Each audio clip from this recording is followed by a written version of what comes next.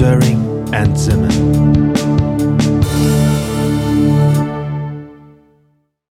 And hello there, we're back again with Soering and Simon. Across from me is Dominik Simon, singer, musician, and psychology student here in northern Germany. He made it to the semifinals of the German equivalent of America's Got Talent. We're doing a podcast together. Today we've got a special episode. We already had 3 episodes. I think this one might be a little bit different because in the last episodes we talked about love, we talked about new beginnings, we talked about music, and today we're talking about something that happened just yesterday for the listeners or today for us. Today for us, yeah. Because you, Jens, are the main character in a Netflix series that was released today. And Till Murder Do Us Part, Soering versus Haysom. Yes, and to be honest, today I spent 4 hours watching this show, watching all 4 episodes. Time you'll never get back, Dominik. Well, and to be honest, I think there are a lot of impressions and thoughts I would like to talk with you about. So today may be a little bit kind of a different episode because today is going to be specifically about this Netflix series. Because I think there is a lot that you probably want to tell us about it and a lot of questions I have that I want to ask you. Yeah, that's what we're here for. I guess we might as well start with me saying a few good things. This will be the last time in this episode that I will be saying anything positive about the Netflix series. So let me get that out of the way. I think the first 3.5 episodes, 3 3/4 episodes, are perfectly okay. I was a little disappointed because they left some things out that I thought were important. But overall, the first 3 hours, 3.5 hours, 3 3/4 hours is pretty much okay. They even did some good things. One of the things that they did pretty well, I thought, was that they really focused on the fact that Elizabeth Haysom must have been at the crime scene and participated in this horrible crime. And I think that's been clear to many, many, many people for a very, very long time. There's so much forensic evidence that speaks against her. And of course, then in 2016, she gave that newspaper interview in which she said, she basically gave herself a really strong motive for committing this crime. In 2016, she gave an interview in which she said that she had lied at my trial, she had lied at her trial when she denied that there was sexual abuse by her mother. And now in 2016, she was willing to say for the first time openly that she had been sexually abused by her mother for 8 years. And she said that that was the motive for the crime. And of course, she said that I did it, but she always says that. But I tend to believe her that that was the motive for the crime, but not for me. Sexual abuse is a really strong motive for her. And they do bring that up in the Netflix series as well. Yes, and I think they did this well. I think that's what they did well in the Netflix series. They showed what the motive was, and they actually have somebody in the Netflix series who says that Nancy and Derek Haysom were against our relationship, right? Yes. Those people were in court at my trial in 1990, and they didn't say it then. Oh. Okay? I mean, nobody at my trial testified that Derek and Nancy Haysom were against our relationship. It just wasn't a subject. I mean, they couldn't find a witness to confirm this. And the prosecutor tried. He tried really, really hard to find a witness, anybody who could say, yes, I heard Derek and Nancy Haysom say that they hated Jens and they were against the relationship. But there were 0 witnesses at my trial. There were a lot of friends of the Haysoms who testified at my trial against me on other points. And of course, all the family members of the Haysoms were in court. Nobody at my trial said that they heard Nancy and Derek Haysom say that they were against our relationship. So that wasn't actually the motive. We had made that up. It was a lie. The real motive is suggested in the Netflix series, which is the sexual abuse. And that's also what Elizabeth Haysom said in a newspaper interview in 2016. So I think that's one of the good things out of the Netflix series.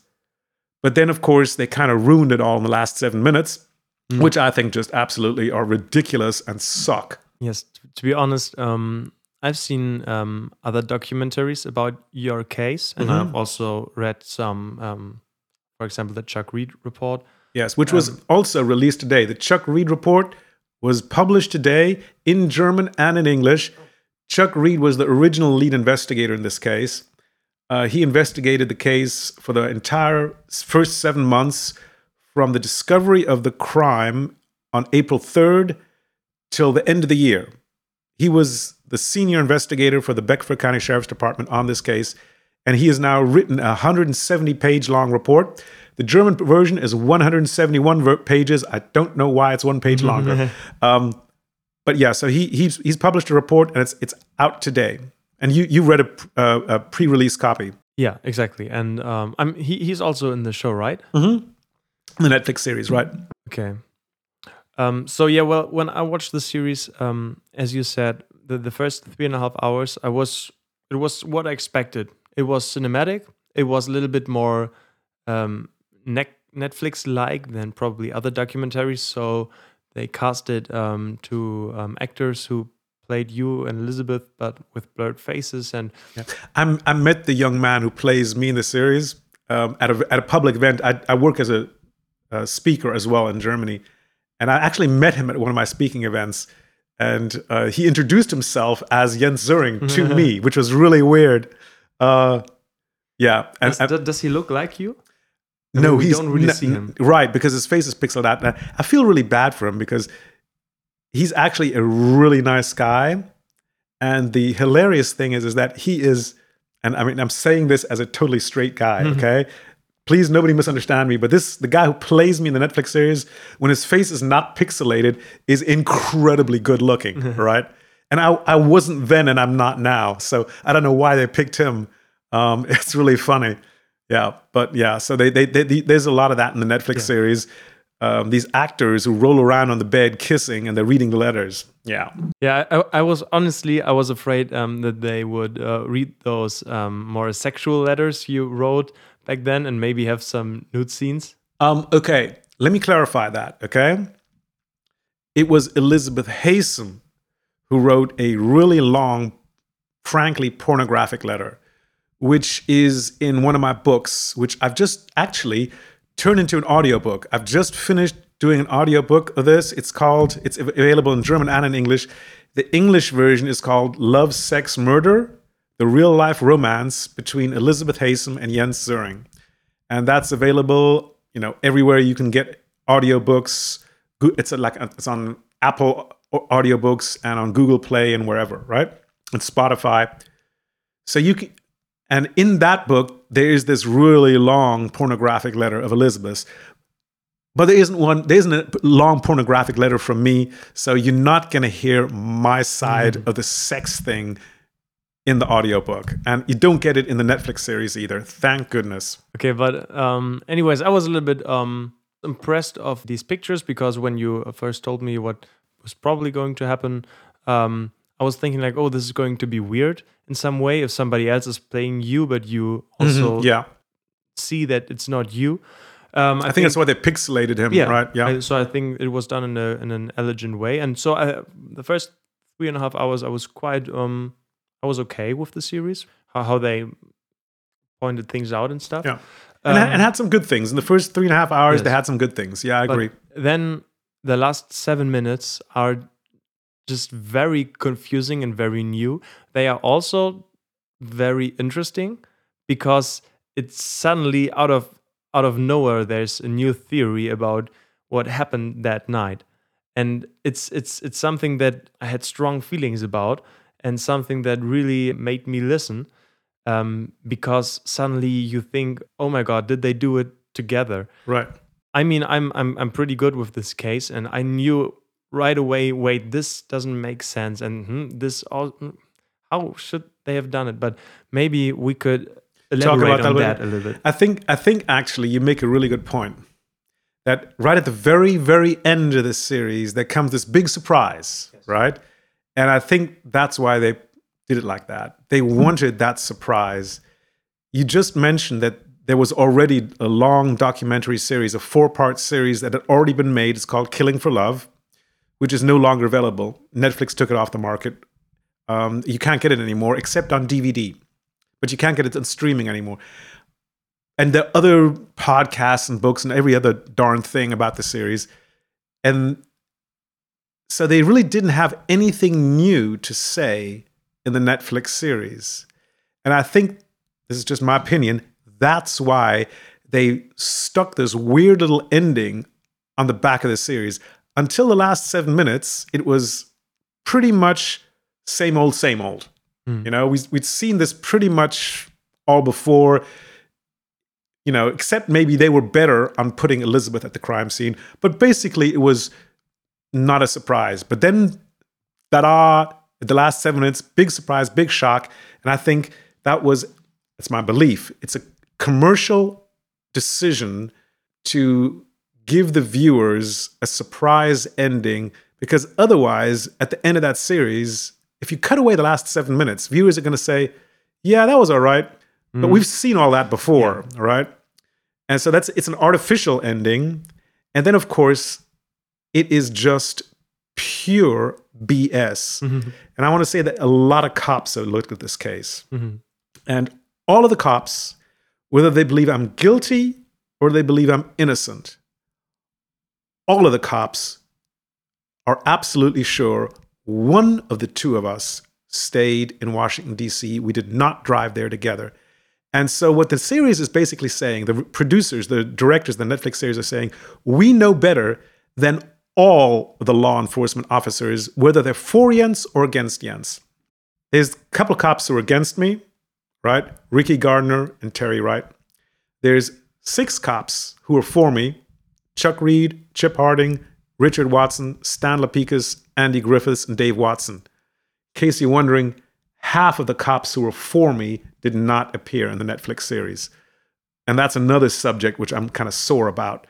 But all of these cops, there's 8 cops. The prosecutor, nobody believes that we went and did this together other than Netflix.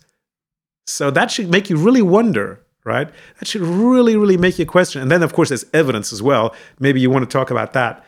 But it's the fact that none of the professionals involved in the case believe this stupid theory. That should make you wonder. So Netflix, they are telling us maybe, just maybe, both of you went to the crime scene. You bought these cinema tickets before that, so you bought them around 15, 16 o'clock. I think in US you probably say we call 3 p.m. to 4 p.m. Yeah. Dominik speaks excellent English, but he's German, so you know how they are in Germany. But so they say you probably bought them. Yeah. Then earlier you went there together, you slaughtered them together, and then you came back together. So there's a couple of things about that which I find really upsetting. All right. There's clear evidence against this. And I actually gave one of the 2 Netflix directors an envelope with the original documents that my lawyer gave me in 1991, which I still have now because he sent it back to me. But he had this envelope with the original documents from 1991, which are now 32 years old, okay? And he had these documents for months. And obviously they decided to ignore these documents, even though they prove that this theory cannot be true. After my trial, my lawyer located the manager of one of the movie theaters where one of the 2 of us, okay, went, it was me, but one of the 2 of us went to see this movie. And back then, this is 1985, this particular movie, the film was called Stranger Than Paradise, a Jim Jarmusch black and white movie, kind of cult classic. You can still see it. It was Screamin' Jay Hawkins does this great song, I Put a Spell on You, in this movie. We talked about that in our 3rd episode. Anyway, at this movie theater, the tickets, the numbers on the tickets are printed out sequentially, regardless of the time and regardless of which movie it is. So this movie theater manager still had the computer printout that he had. These are basic computers, not like today's computers, but he had the printout of the ticket numbers from that particular night. And he had the ticket stubs. And he could tell from the ticket stubs and from his printout when were these tickets bought. And, this is not scientific, but he could say these tickets were bought between 8 p.m. and 10:15 p.m. for sure. Somewhere between 8 p.m. and 10:15 p.m., these tickets were bought. That's an ironclad alibi, okay? For somebody, one of the two of us had to be in Washington, D.C. between 8 p.m. and 10:15 p.m. And again, the Netflix director, one of the two of them, had that envelope for months, and he just ignored this. And I find that really upsetting. And that's not all. They also, of course, have the entire trial transcript. And the hotel manager testified about the room service bill. In the Netflix series, they say, well, they could have ordered room service at 4 o'clock. The hotel manager clearly testified at my trial on the witness stand, not possible. The earliest that somebody, it was me, but the earliest that somebody ordered room service was at 5:30 p.m. because the dinner menu only went into effect at 5:30 p.m. So you couldn't even order anything before then. So if we had ordered this at 5:30 p.m., right, it would have had to be, the food would have to be prepared, delivered to the room, and signed for, right? So that we couldn't have even left before 6 p.m. And it was a 4.5-hour drive at 55 miles an hour. Back then was the speed limit. It would have taken 4.5 at night too, right? Don't forget, 4.5 to 5 hours to get to Bedford County. And that's too late for this crime to have happened, because you could tell from the crime scene, the victims drank alcohol with the perpetrators and had a snack with them or him before the crime happened. So this crime did not happen at 11 p.m. It just, that's not what happened. And in addition to that, the hotel manager said that the room service order was the last one for the day. And they closed the account at 11 p.m. And since this was the last order for the day, his guess is this was pretty close to 11 p.m., somewhere in the 10 to 11 p.m. range is when that order was placed. And again, that's an ironclad alibi. Somebody ordered the room service, and the prosecutor agreed with this. It's in the trial transcript. He clearly agrees that this room service order was placed in the middle of the evening, between 10 and 11, somewhere in that range. And that's what the hotel manager's testimony is, and it's his trial transcript. So the theory the room service could have been ordered at 4 p.m. is provably not true. Why they decided to do this in the Netflix series, I can only guess, but my guess is that they wanted an interesting ending, and they didn't have one, so they invented one. Mm-hmm. Yeah. Does that make you angry? Does it disappoint you? Yeah. I'm a human being, I know. I mean, look, I'm not the victim here. The victims here are Derek and Nancy Haysom, who died a horrible death for no good reason. And after I found out about this crime, which was hours later, I made a terrible decision to lie to the police about this crime, and which was wrong. So I'm not a victim. I should have told the truth. And I didn't tell the truth until years later. But I am a human being. I'm a human being who spent 33 years in prison for a crime he didn't commit. And then at the very, very end of this horrible, long ordeal, I was hoping for a pardon, a clear statement that I'm innocent.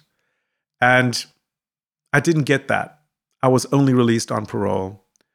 And of course, naturally, I wanted the world to understand the truth, to hear my story, and to look at the evidence and give me a fair judgment that I did not get from the courts and that I did not get from the governor.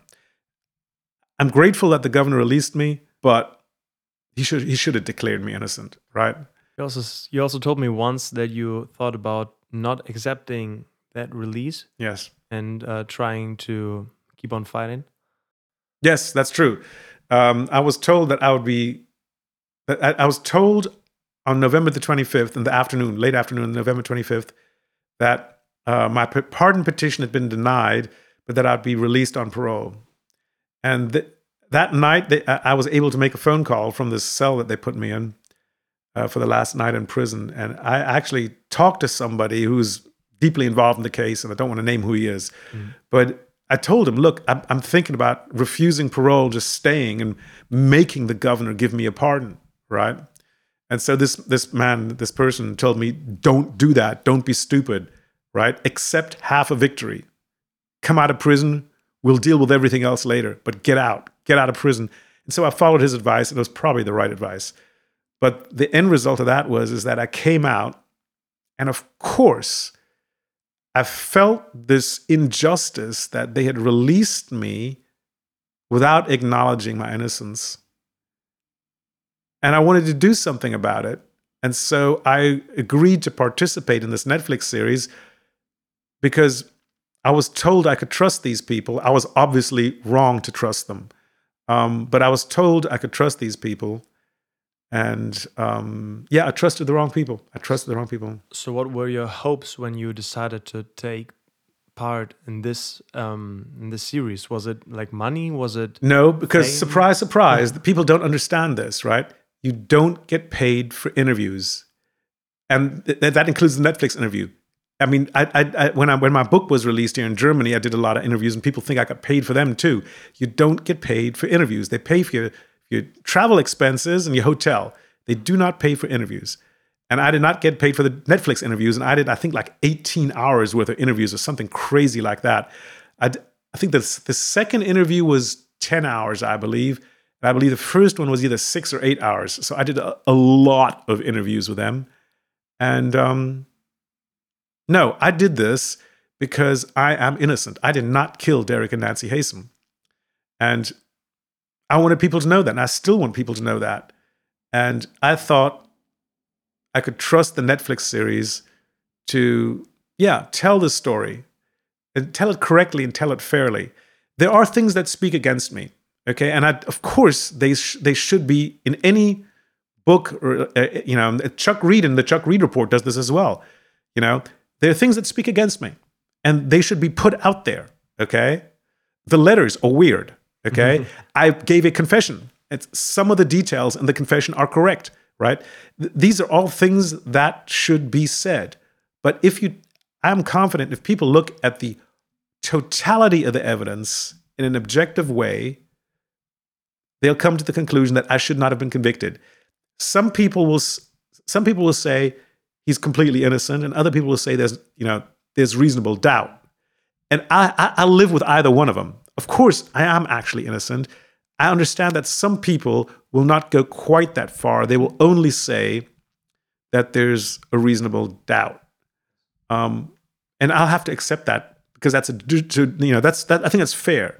But to say that he could have done it, he could have not done it, and maybe they did it together, that's BS. It's just BS, and it's just not right. Yeah, I mean, you have the evidence that this is not possible. I mean, the story of both of you going there is just nonsense. I think it is nonsense. We can really exclude that one. And then you're really left with it. You're left with a choice whether Elizabeth did it with somebody else, and I don't know who that might be, or that I did it.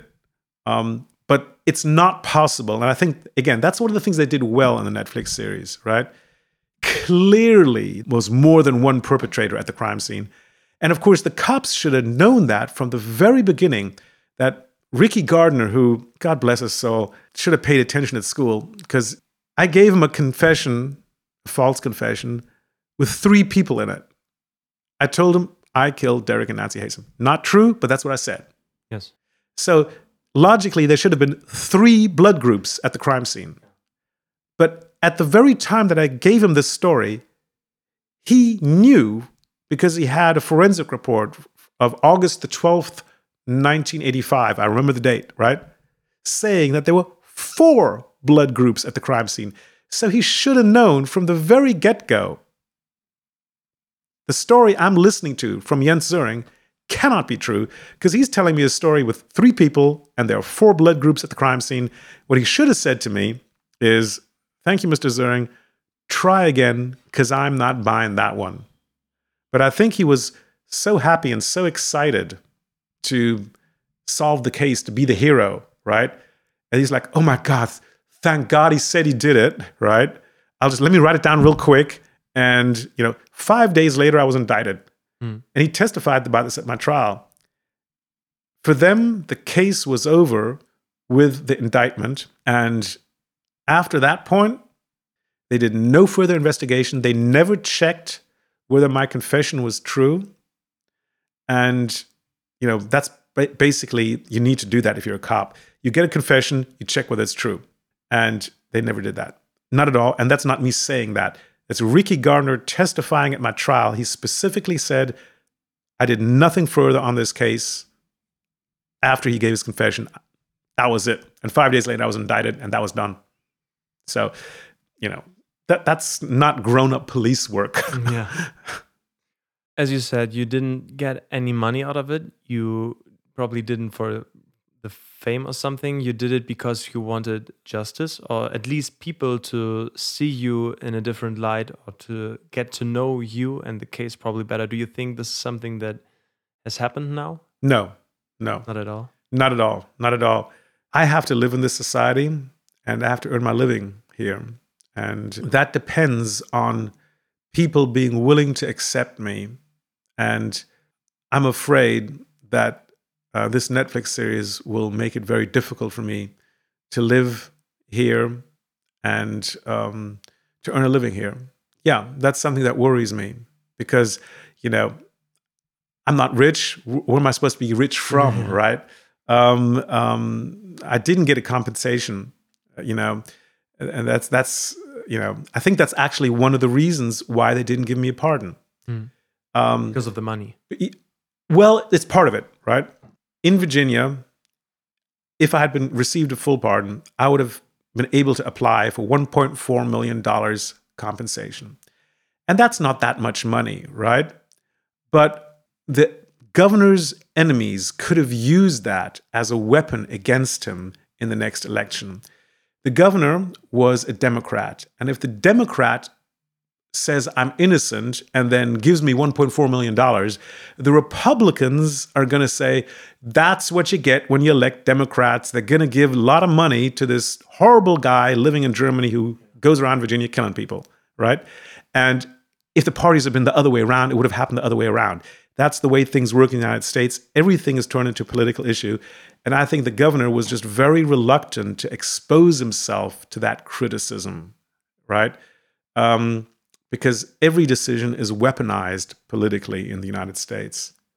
So it's not so much the money, it's what that would have been turned into in a political arena.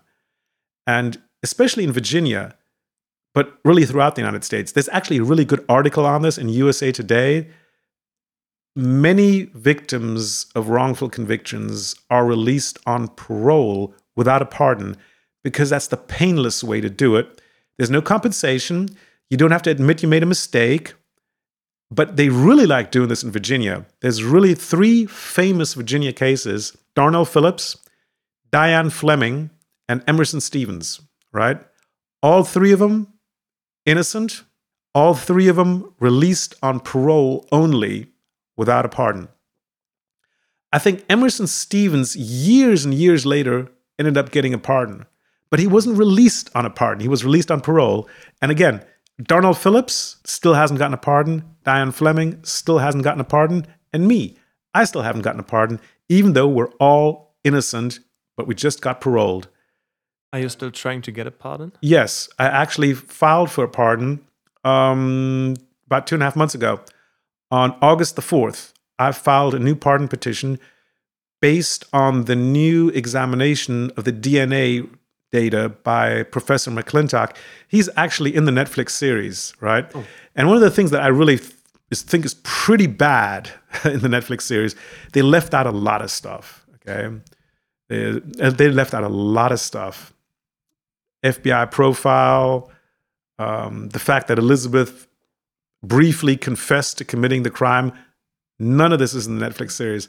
But the thing that bothers me the most is that Professor McClintock, who is in episode 4, returned to the Department of Forensic Sciences in the summer of 2022, and he actually looked at the raw data of the DNA tests.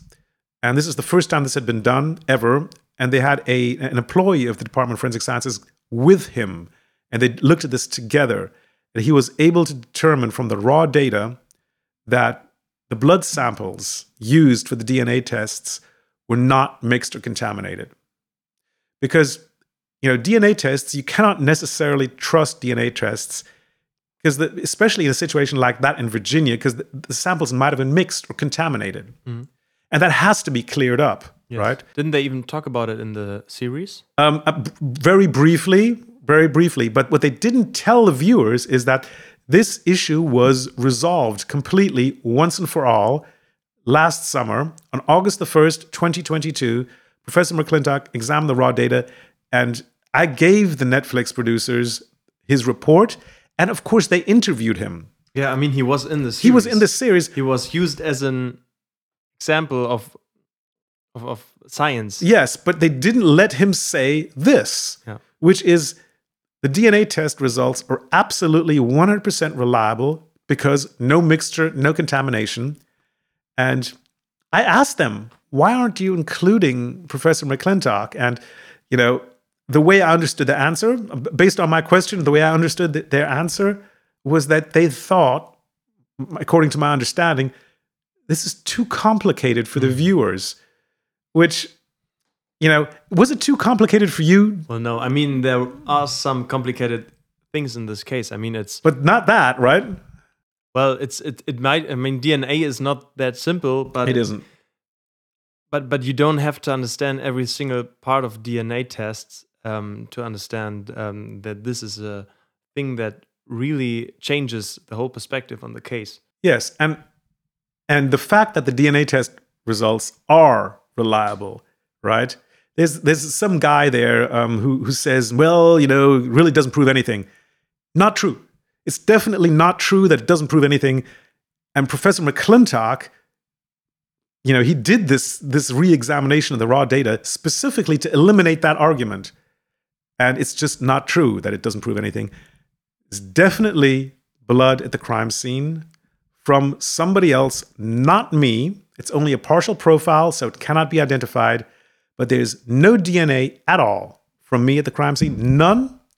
And there is DNA of at least one, possibly two unidentified people at the crime scene. Depends on how you look at it. And that's not in the Netflix series. How could they leave that out? Yeah, it's too complicated, right? It's too complicated. Or we want to lead viewers to the surprise ending, which is that Jens and Elizabeth did it together. And then we have to make the DNA look questionable. Mm-hmm. Because if the DNA is really clear, and it is really clear, then the theory with Elizabeth and I doing it together just doesn't work. Yeah. It just doesn't work, because then there'd have to be like 3 of us there, right? Elizabeth and me and this other dude who left his blood there, right? Yeah, and somebody who bought the cinema tickets and ordered everything. We're 6 people now, right? Yeah, exactly. So it's such a huge conspiracy. It's like, the Freemasons were involved and the mafia, and everybody. God knows. I don't know. It's key fact about this case.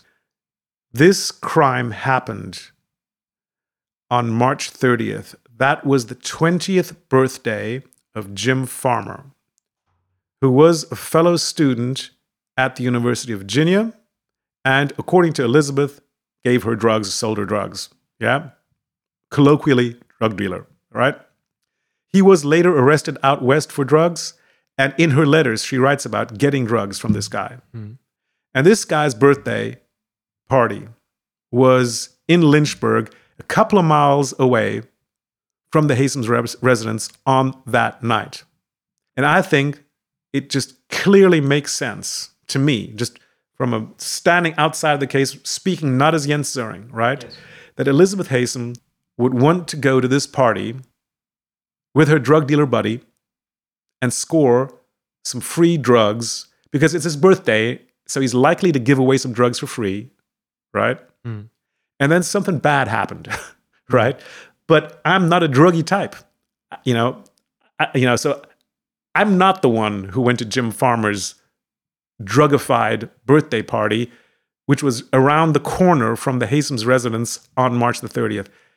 And that birthday party, to me, that's where the solution to this case is, I think, at that birthday party.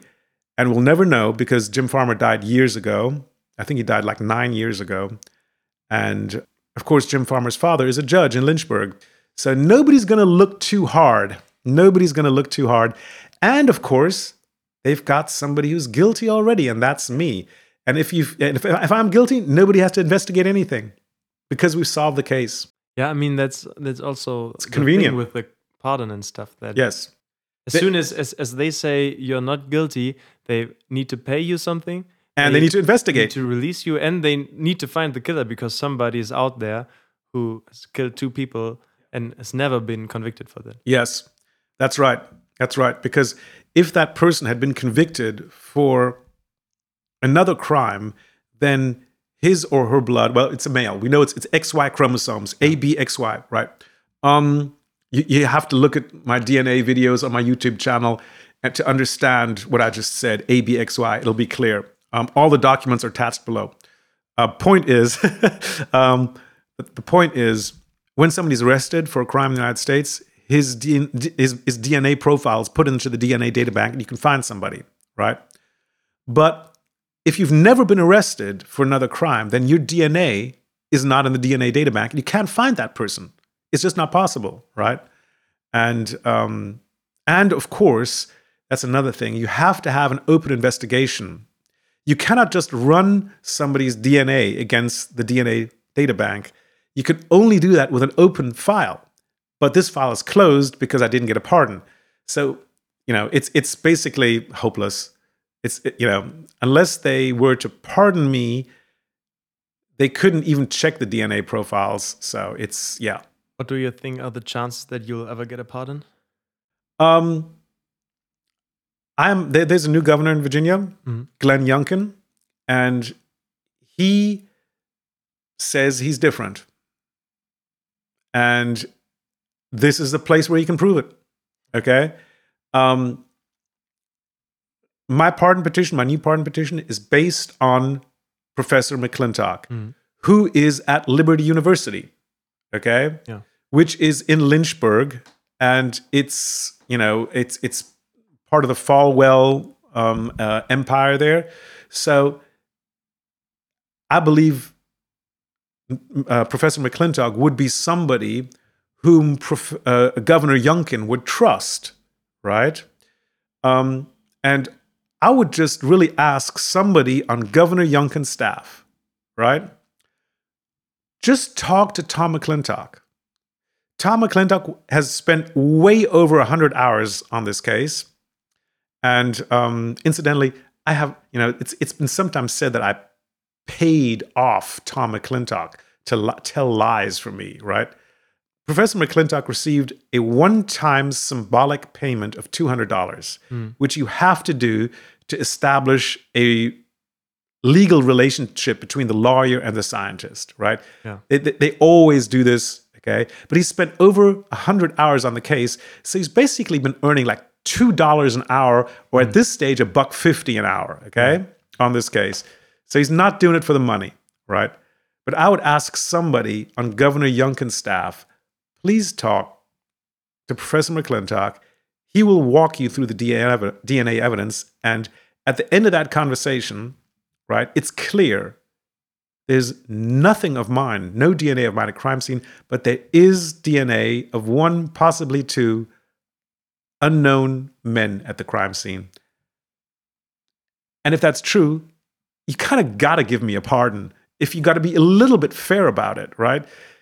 And of course, I always hope that there's some basic fairness left out there in the world. Do you still believe in it? If there's one thing I've learned, fairness is an ideal that's worth striving for. It's worth having as a goal, but it's rarely achieved. It's rarely reached, and that's bitter. That's a bitter insight. How hard it is. Even here in Germany, I thought I could trust. I come back from America, right? And I don't blame Americans for this wrongful convictions, okay? Fact is, this was a horrible crime, and then I lied to the police about the crime. So that back in 1990, that they convicted me in Bedford County, I can kind of understand it, especially since they didn't have DNA back then, right? But now, it's like 30 plus years later, we do have DNA, and I had hoped to be treated more fairly by this production company that made this documentary for Netflix. And the irony is that it's a German production company that made it for Netflix. It's from Cologne. Yeah. So these are my countrymen, right? And I thought they would at least treat me fairly. And again, most of the Netflix series, I think they did a pretty good job with that. But these last 7 minutes, man, that's not fair. Because, again, I never got a chance to answer these charges. They interviewed me between 16 and 18 hours. So they had plenty of time to ask me, hey, Jens, did you do this together with Elizabeth? They never asked me. They never gave me a chance to answer. Yeah, so And that's just not fair. That is not fair, folks. That's not fair. I mean, yeah, it isn't at all. But couldn't you expect something like that when you go to a platform that sells through drama and sells through stories, and maybe Yeah, but this is going to sound like a lame excuse, right? I know it's going to sound like a lame excuse, but guess what? They don't have Netflix in prison, right? Well, I spent not 33. Maybe they do in Germany, but not in America. I went into prison when I was 19. I came out when I was 53, right? And I had a very good radar, sixth sense with other prisoners. I could tell pretty much straight away who I could trust, who was lying to me. But people out here in the real world, the free world, I didn't understand them.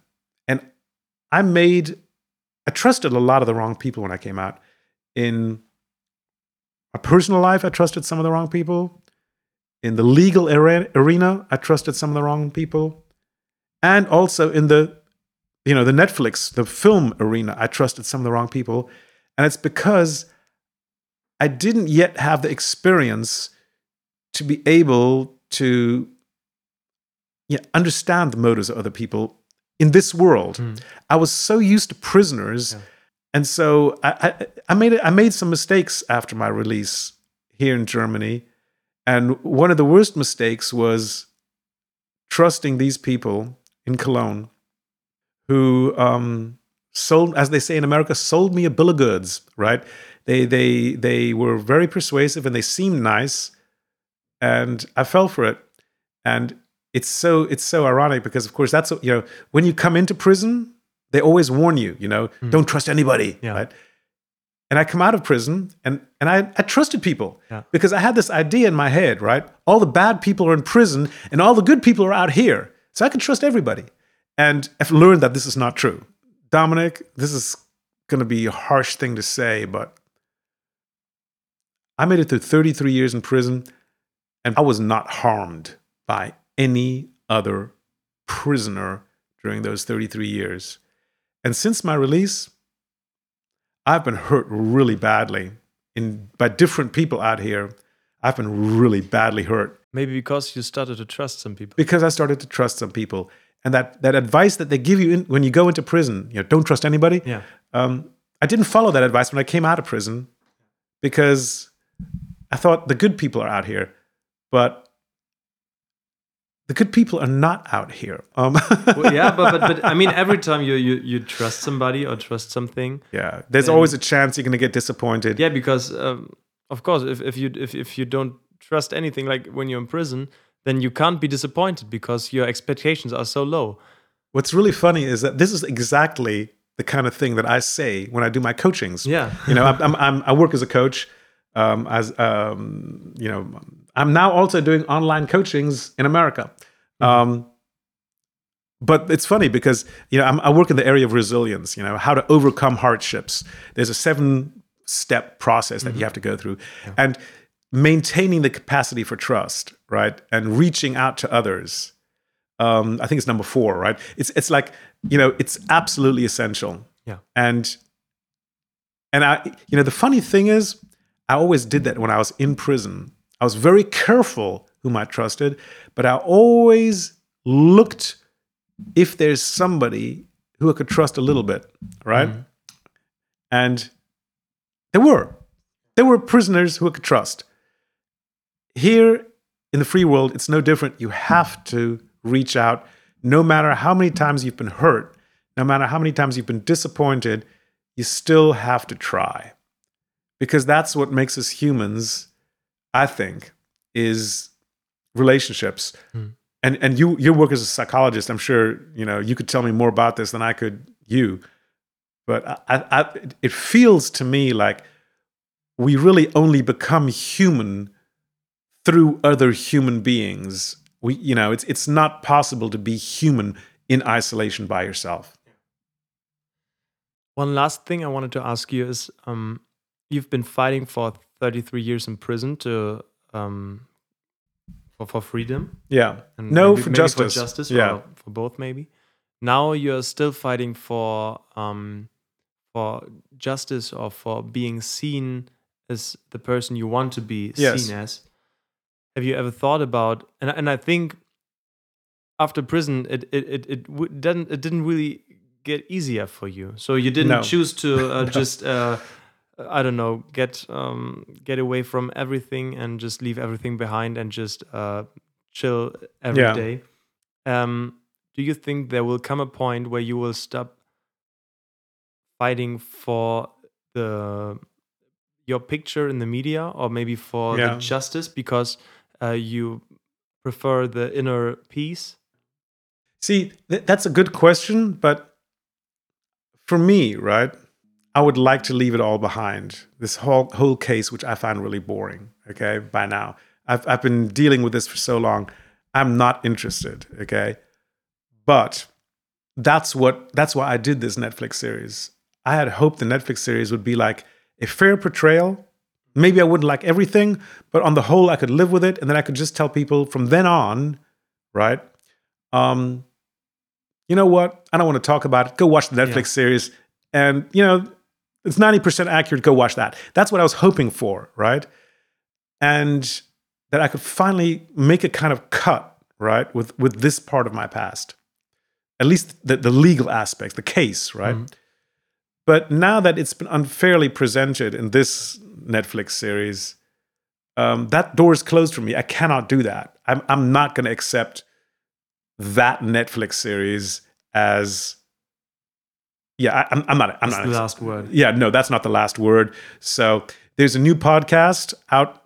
It's also launched today. It's called the Jens Soering case, a new verdict. Right? It's a new podcast with a German judge who looks at all the evidence. Right? So I'm fighting, and I'm not going to stop fighting.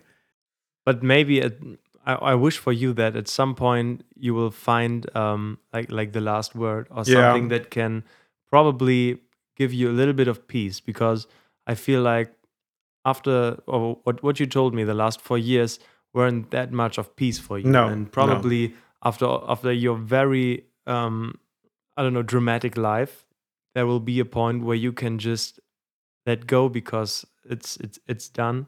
Yeah. I hope so, Dominik. Maybe with I hope years. so. Yeah. Check back with me in another 33 years. Yeah. So I think that's it for today, right? Yeah, I think so as well. Thank you a lot. I think we'll probably get back to this topic, because I don't think it's over. I don't think that with the broadcasting of the series, the whole theme or the topic will be done, because there's going to be a lot in the media. There's going to be a lot of reactions. We don't know what's going to come. Right. looking forward to see you next week to talk about that. And probably at some point when the storm is a little bit calmer, we can go back to the topics of music and love and the good topics stoicism or whatever. The real topics. Yeah. We got to talk. I want to talk to you about psychology because you're a psychology student, and of course I started off back in '84 as a psychology student. I'd love to talk to you about that. Yeah, we will. Yeah, let's do that next time. Yeah, next time. Thanks a lot. Thank you. And we say